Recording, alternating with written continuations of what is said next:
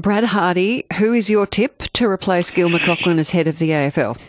Well, we know they're going through the second round right now, Dee Dee. They go out and they get the recruitment officers, the headhunters, so to speak, and they go worldwide, and they always end up ending up in AFL House. So I think most of us think and have understood for some time that Andrew Dillon's probably in the pie ride, in the pie seat. Now, there's Kylie Rogers, who's also very capable. There's Dave Matthews from the GWS. There's been other names, Brendan Gale.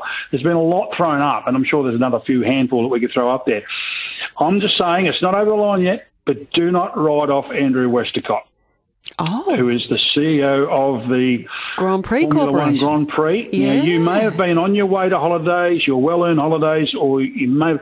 I was taken aback. He did resign, or announce he was resigning from the Grand Prix, which he's been there since 2011, back in middle of December. And I thought, that's odd. He said, this will be my last. You know, we've tied it up. It's staying in Melbourne until 2037. This will be my last. I'll finish up at the end of the financial year. And there was a little bit of a suggestion around at the time, maybe he's going to the AFL. Gil's giving it up after Gather Round, which is round 5, which is the middle of April.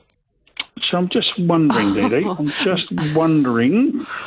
is it buying a little bit of time? And who knows, would that be? And that would be outside the box, because normally, as I say, it comes from within, has done, Demetrio, Gillen, etc., up the chain. Andrew Dillon probably the next to be pulled up the chain.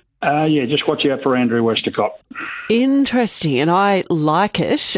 Just in my own dealings with him, I think he's very approachable. He's very open and honest, and I think he has done an extraordinary job with the Grand Prix, given the way it started, Sure. with all its opponents, and there still are opponents of it, but it's a magnificently run event. Interesting, Brad. Thank you. Like that one.